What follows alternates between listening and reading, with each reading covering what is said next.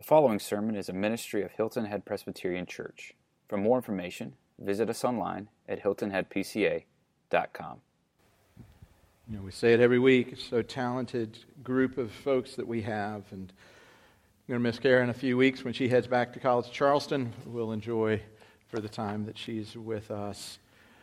Before we jump right into the sermon, I want to spend just a moment in prayer for a couple of things. One is a prayer just of need. There are many of you who have different physical ailments and needs, and we pray regularly in different settings for that. But this morning I want to pray specifically for Mike Morgan. Mike, a longtime member of the church, has been in the hospital for over a week now, had a blockage in his intestine, had to have emergency surgery to correct that, and his body just hasn't responded yet, and so they're waiting patiently and painfully for his body to, as it were, wake up and to start. And so if you would pray for Mike and pray for Jenny, as she is faithfully by his side regularly, and all the kids and grandkids. Mike truly is, I know Ben, his dad, is around, but he's a patriarch in that family. And so when you see the patriarch, the one who's never sick, down, it shakes a family. So would you continue to pray for them and for healing? And the other thing I want us to pray for is this week is our last week, at least for now, our last week with Nelson and Anastasia Fuentes. Where are you guys? You all here this morning? There they are back there in the back. Nelson and Anastasia, we've come to love and to know. They came into our lives as strangers with Reach Global after Hurricane Matthew and are leaving this week as friends and family to start a new chapter in California, where Anastasia will be studying at Fuller Theological Seminary. And Nelson will be obviously joining her out there and praying for green card to get moving forward on that.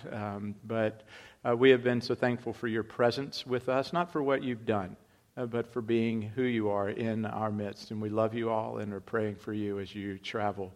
So before they leave on Thursday, is that right? Friday. Make sure you say goodbye. Give them a hug.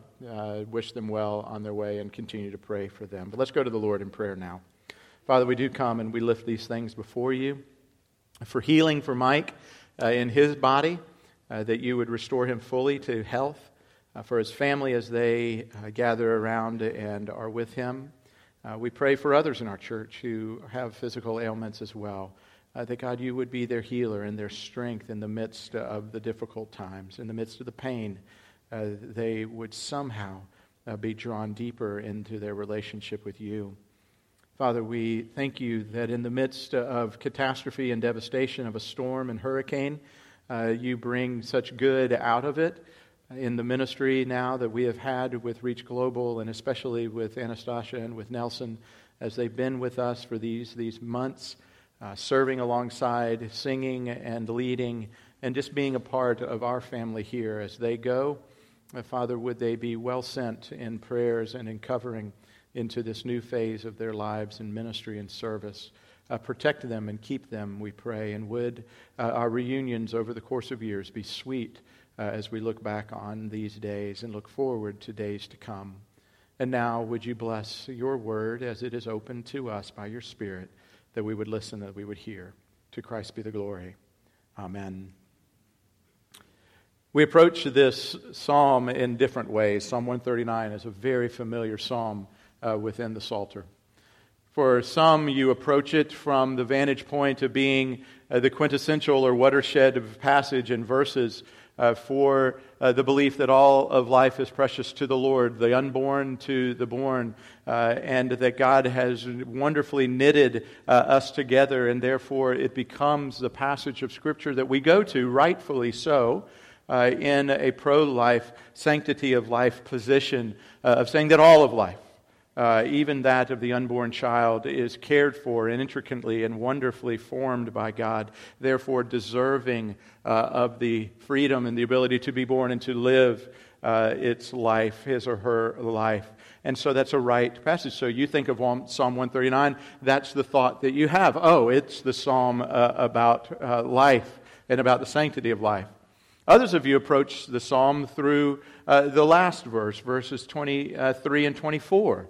that you view it from a place of prayer, of intimacy, that God is searching, that it's the invitation for God to search you and to know you. And you've been taught that this is that prayer of really knowing God and God knowing you. And that's a right version of that and a right application of that truth to pray that God would search us, know us, lead us in His way. But both of those don't do justice to the full passage of Scripture.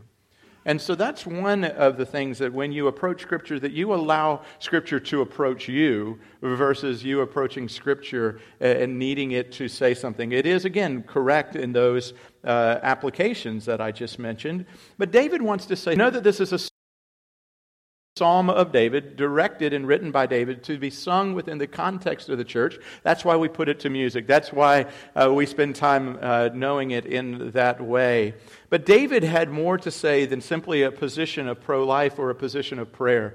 He was saying there's something about the knowledge of God. The full knowledge of the fullness of who God is. Not a part of God, but in a totality of who God is. A completeness of knowing God that is important for the believer, for the follower of Christ. And so we're going to see four things this morning. And I want you to catch the prepositional change within each of these four statements. That there is the threatening by God. That he begins with a threatening by God. That he's being threatened in some sense. Then there's an intimacy of God. There's an intimacy of God that he begins to experience and understand, which then leads him to a jealousy for God.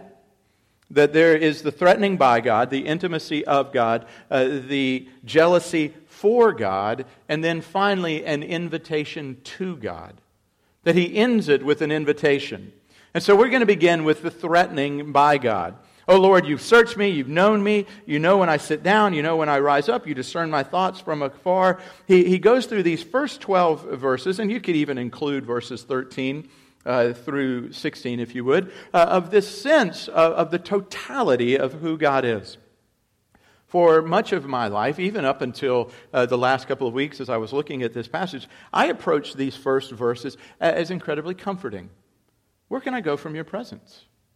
If I go on the wings of the dawn, thou art there. If I go into the depths of Sheol, thou art there. If I go to the east, up where the sun rises, thou art there. If I was to flee over the ocean to the west, thou art there. You've hemmed me in for front and before and covered me over. You know my thoughts before I even think them. You intricately wove me in my mother's womb. You know everything about me. The days of my life are planned. There is such an intimacy and a wonderfulness and a comfort that comes in that knowledge. And David was expressing that, but he was expressing something more than that. Because what David was dealing with here, and what he is introducing us to, who he is introducing us to, is this all-knowing, all-powerful, all-present God. A God who knows everything. Everything. He knows everything about you. Every thought that you've ever had, every emotion that you've ever experienced, every motive that you have in your life. When you design to do something, He knows your very motive. He knows every action that you've ever done. And I just simply ask you a question, is that comforting or discomforting to you? There's a sense in which it's incredibly discomforting. He knows everything, what you're about to think. Yep, we already knew that. What you just thought. How would you feel if I came into possession? Well, let me go this way. Amazon is promoting Alexa, this wonderful little thing that you plug in and you set on a table or something in your house. And Alexa's there, and you're able to say to Alexa, Alexa, turn the lights on. Alexa somehow turns the lights on. Alexa, play Steely Dan for me. That's a band, younger people, that you should listen to. Play Steely Dan for me. And they play Steely Dan. Or order potato chips for me. And all of a sudden, in 2 days on Prime, potato chips show up at your front door. It's a pretty cool thing, except for this. You realize Alexa's always listening. I'm not kidding. Even when she's not on, she's listening. Because you can have a conversation. I don't have Alexa in my house. Don't really want her in my house. And so a friend of mine has her, and he realized that they were talking. He was talking with a friend of his about a particular subject. And then later that day and the next day, on his web browser became advertisements for that that particular product. He wasn't talking to Alexa, but she was listening to him. I've always thought, whoa. Wouldn't it? You can just go all kinds of places with that. Is that comforting for you to know that Alexa's always listening to you? Of course not. If it's not comforting that a silly little designed thing that we can turn on and off is listening to us, how much comfort do you gain that the God of the universe is always listening, always knowing, knows every thought that you have, every emotion, everything about you, every action you've ever had your entire life, anything you've done previously from this moment that you're kind of not proud of in your life, that maybe other people don't know about? I got a couple of them that I don't share with you. Promise, you'd never come back. You want me to be open and transparent? No, you don't. You just want to know that I need Jesus just as much as you do. Because there's certain things that I look back and I go, gosh, really? Bill? And I can slough it off to being 17 or 22 or 34 or 48. But it's not comforting sometimes to know that God knows everything, that He's all-knowing. And David says not only is He all-knowing, but He's everywhere. I can't get away from Him. He's in the morning and in the evening. He's on the west and in the east. And He hems me in. And He's present all the time. He's all-knowing. He's all-present. He's all-powerful. He created me in my mother's womb. He's all of this stuff. And the reason that we realize and we learn that this is threatening to David is in verse 6 and verse 7. When it says that these things are too wonderful for me. That sounds great. Oh, it's just too wonderful for me, God. That's not what he says. Wonderful is this knowledge from you. It's against me. I can't take it, is really what he's saying. It's too much. I can't deal with you. You're too large. You're too immense. You're too big. You're all-knowing. You're all-present. You're all-powerful. When I consider you, it overwhelms my faculties. God, you're threatening to me. Tone it down. You're too much.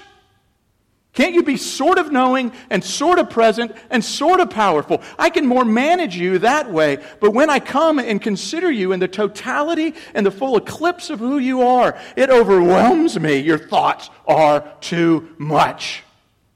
They're crushing to me.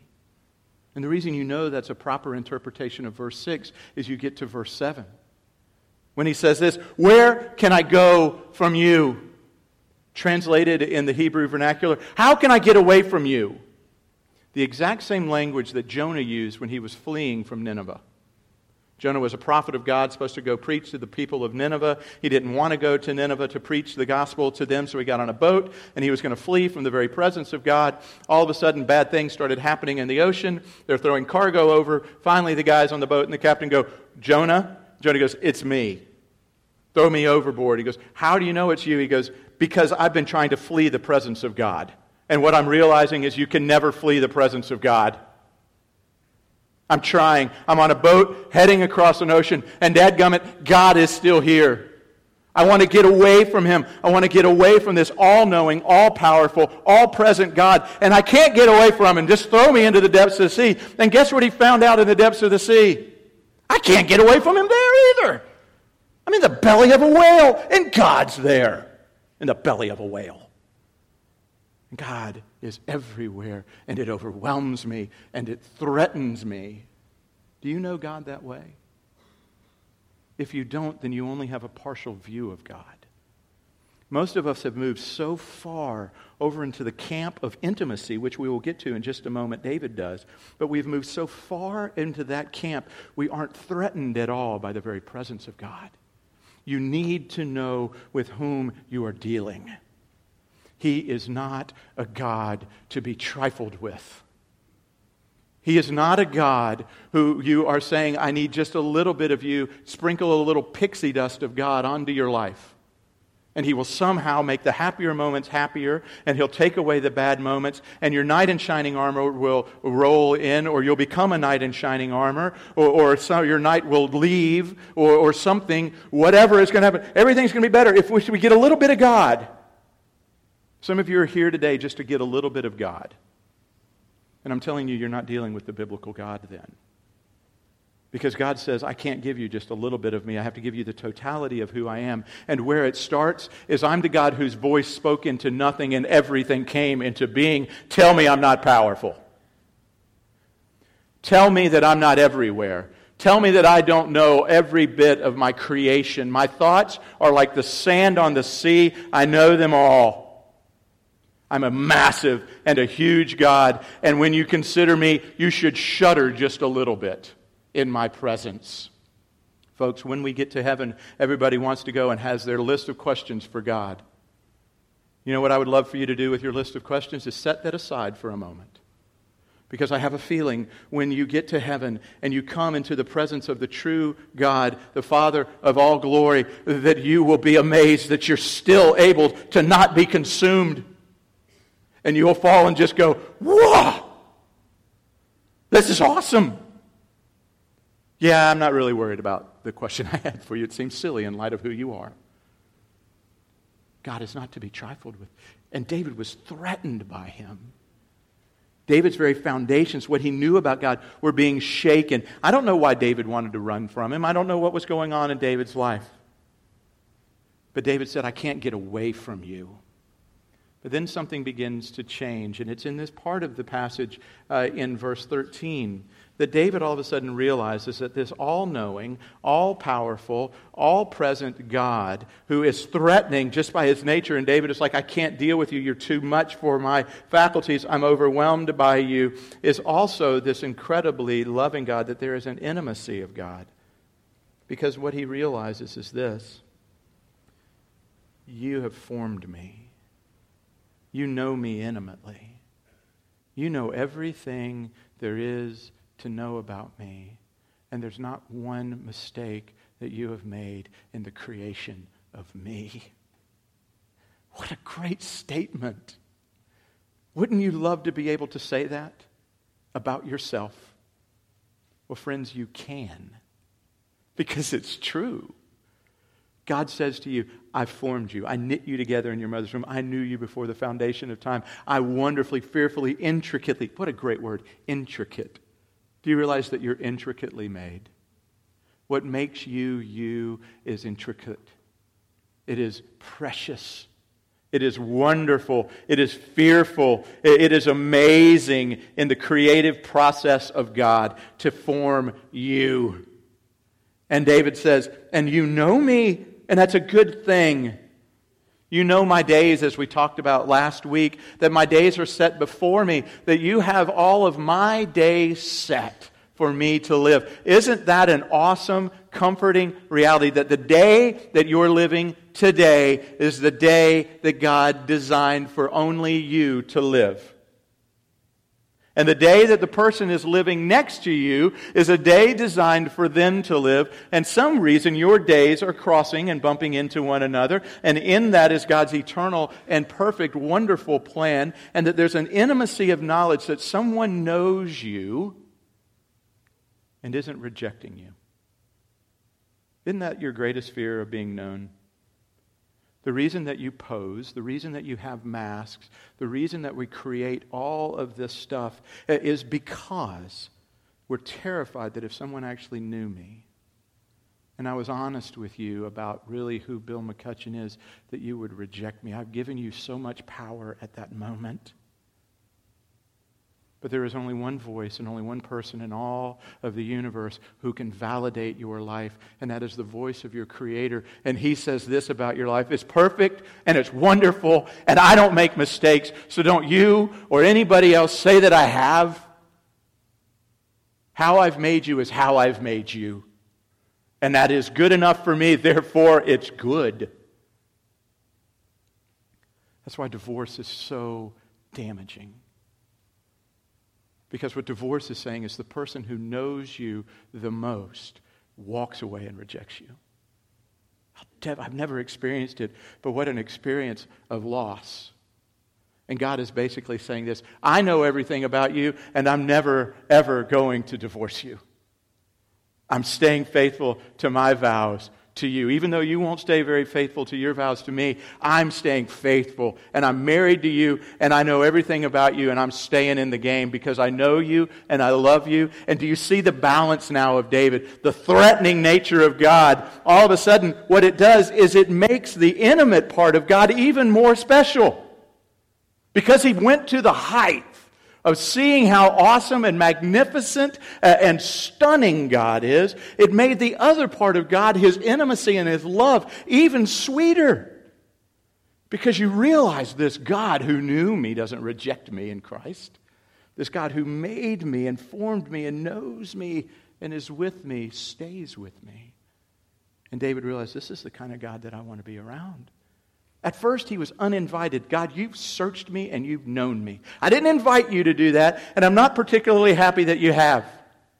But you do, and I don't like it, and I'm not sure I'm enjoying being in relationship with you, and you're in my life, and it's overwhelming. But now I'm starting to see that it's a good thing that you're in my life, and I've come to a fuller knowledge of God. Folks, here's why you want to study both of these parts, because you get to know all of who God is.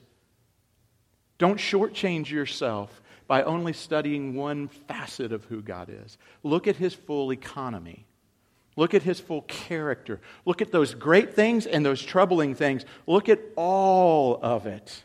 Because when you study and you get to know all of it, you begin to fall in love with the fullness of who God is, and you are just intimately involved with Him. And you're like, this is who I'm following. This is who I'm with. This is who I am naming myself after. I'm a Christian. I'm a follower, a God follower. This is who I am. And then it leads you into the third point, a jealousy for God. Because these verses seem like a classic biblical non sequitur, which means basically this: they have absolutely nothing to do with what just came before it.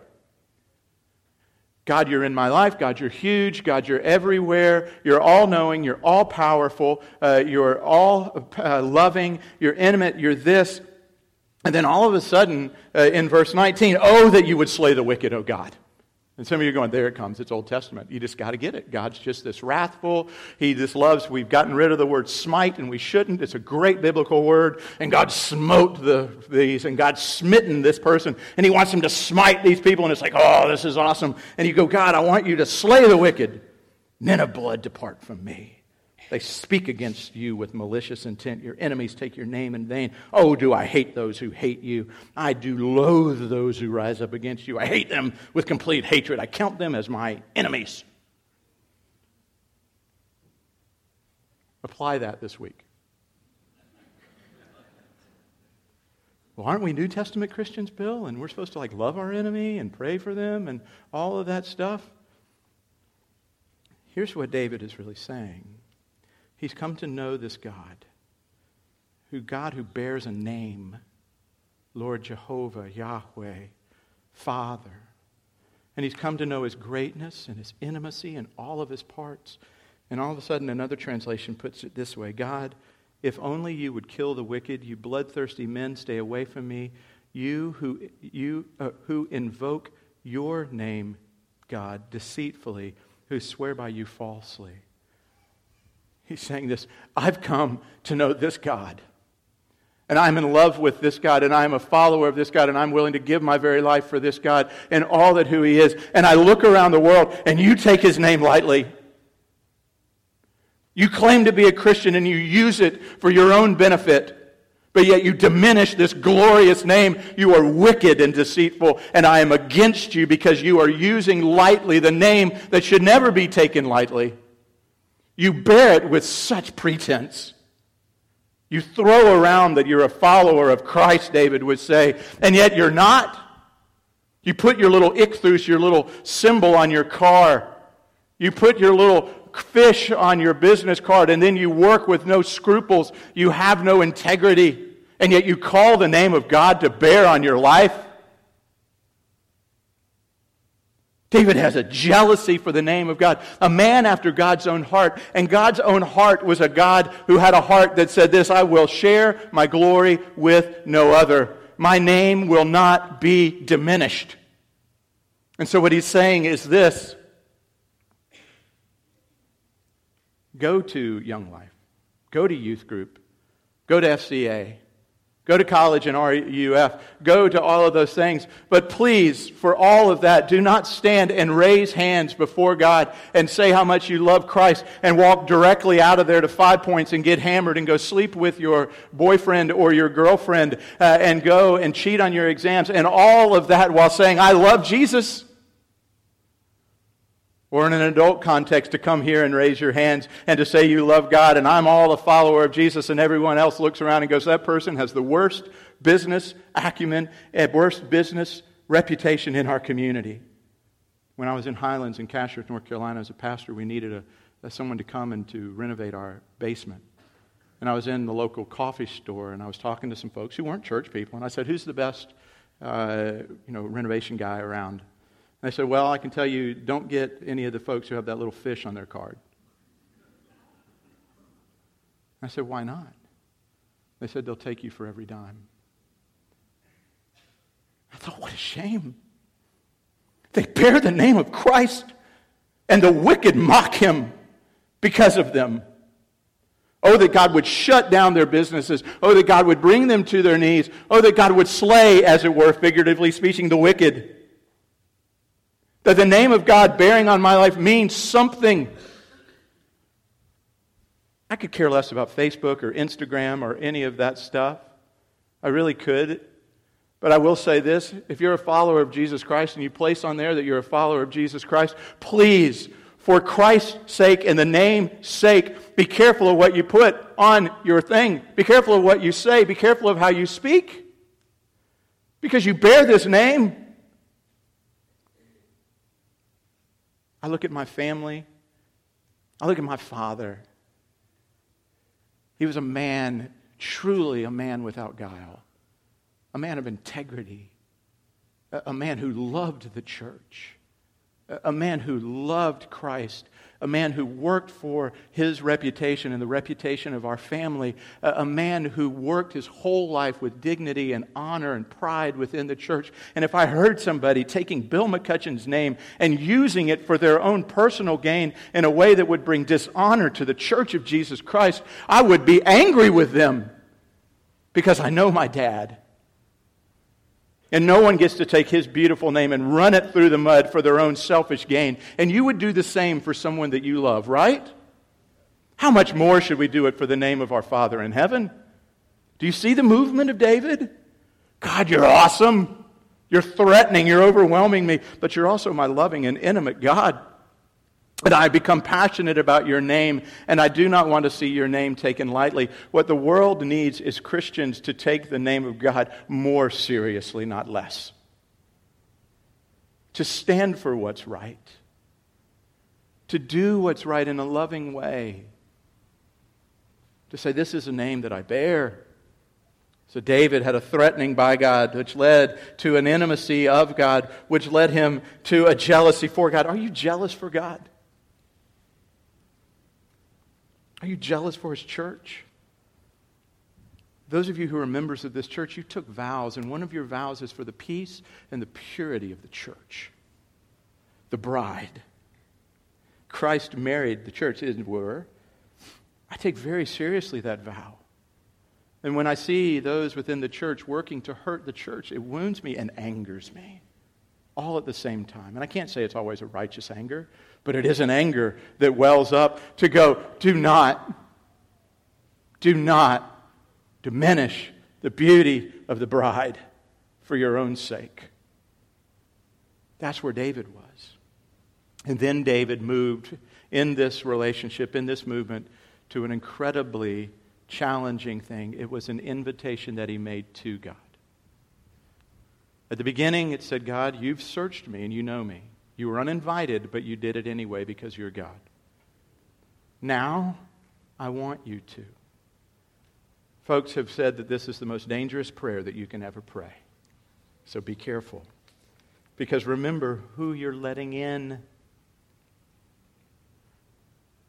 Think about whom it is that you are inviting in to look at your life. The all-knowing, all-powerful, all-present, all-loving God of the universe, holy, righteous, powerful, loving, intimate, the fullness of Him. You're saying, zero in. Take a look down at the very marrow level of my soul. See if there be any way in me.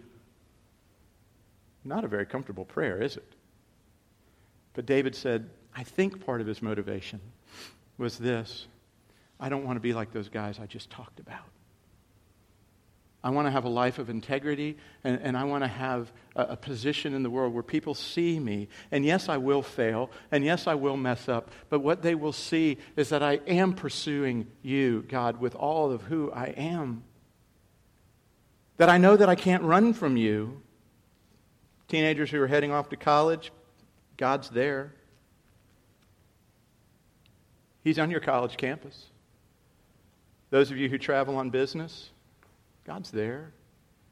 He knows what you do in private, your business trips, what we do in private and where we are. He knows everything. He's all powerful. He's all knowing. He's all of this. And David says, I want you to come and investigate my life. He shifted. How do you think he shifted? Well, I think it's this. David realized, God, I've come to know who you are. And your thoughts are precious to me. I want you to look at my life because you can discern it better than anyone else can. And your thoughts are precious to me. They're worthy. They're valuable. They're of immense wealth. And I want you to look in. I want you to take an inventory. I want you to try me, he says. Now what that means is that's a legal standard. You're going to lay all of my actions, all of my motives. You ever thought about a motive level? He's dealing at a motive level. He's dealing at the very psyche level of who you are, emotions, all of that. And people say all the time, well, it's just my emotions. That's just how I feel. I'm like, really? That's your defense? Is it possible that your feelings are tied to a sinful, broken heart? And therefore you not only need to repent of your actions, but of your feelings? And God's going down deep in. He says, try me, know me, hold these things up, and see if there be any deceiving, deceitful way in me, detestable things in me, and then bring them into light. Why? So that I can feel badly about myself? Of course not. So that I can deal with them, so that I can repent and turn from them. And some of you are going, that is too overwhelming. There is no way. There's no way I would ever do that. There's no way I'm unleashing the God of the universe into this soul. Because I know what he'll find, and I can't handle it. Folks, this is where Jesus comes into play. What Jesus is saying to you today is this. Of course you can't handle my Father alone, but you can handle him with me. Accept me into your life, and then when my Father does a full searching and he finds all of these things, that I, your elder brother, am there with you and for you, and I mitigate my Father, and I bring my Father into relationship with you in such a way that he says, oh my goodness, McCutcheon, I found this out about you. And Jesus goes, yeah, this scar, got that one. But what about this? That one too. Everything in its totality, our elder brother who is there is saying to you, do not deal with my Father without me. Some of you want to deal with God on your own terms, and Jesus is saying that's a very, very poor move. That is unwise at its very heart. You can't deal with Dad, but I can. And I can stand in your place if you let me. If you invite me in, and then we'll search, and then you can be honest. How many of you have something in your life that which you still hold shame or contempt about? That there's something, you just feel shame. Some of you do. And if you're feeling that way, you're not about to let it out. I know someone, a friend, who repents of the same sin for 50 years every day. It brings her such shame. That how could a 16-year-old girl make that decision? How could God ever forgive her? And Christ is saying, let my Father come in and search out and find that and let me take it from you. You've held it long enough. Let me do it for you. But you got to let me in. You got to let me in to do that. Folks, some of you have been running a long time. You are so worn out from being on your ships and the seas and they're bouncing around, and you've jettisoned off every bit of cargo, going back to this sort of Jonah picture. You've thrown off everything. You're throwing off some cargo of this kind of sinful nature, and you've got rid of the smoking, you've got rid of the drinking, you got rid of the girls, and you got rid of the guys, and you got rid of this, and you're doing all your works and all your works and all your works. And what God is trying to do is finally bring you to the end of yourself where all you've got's Him. And He's saying, quit running and be found by me.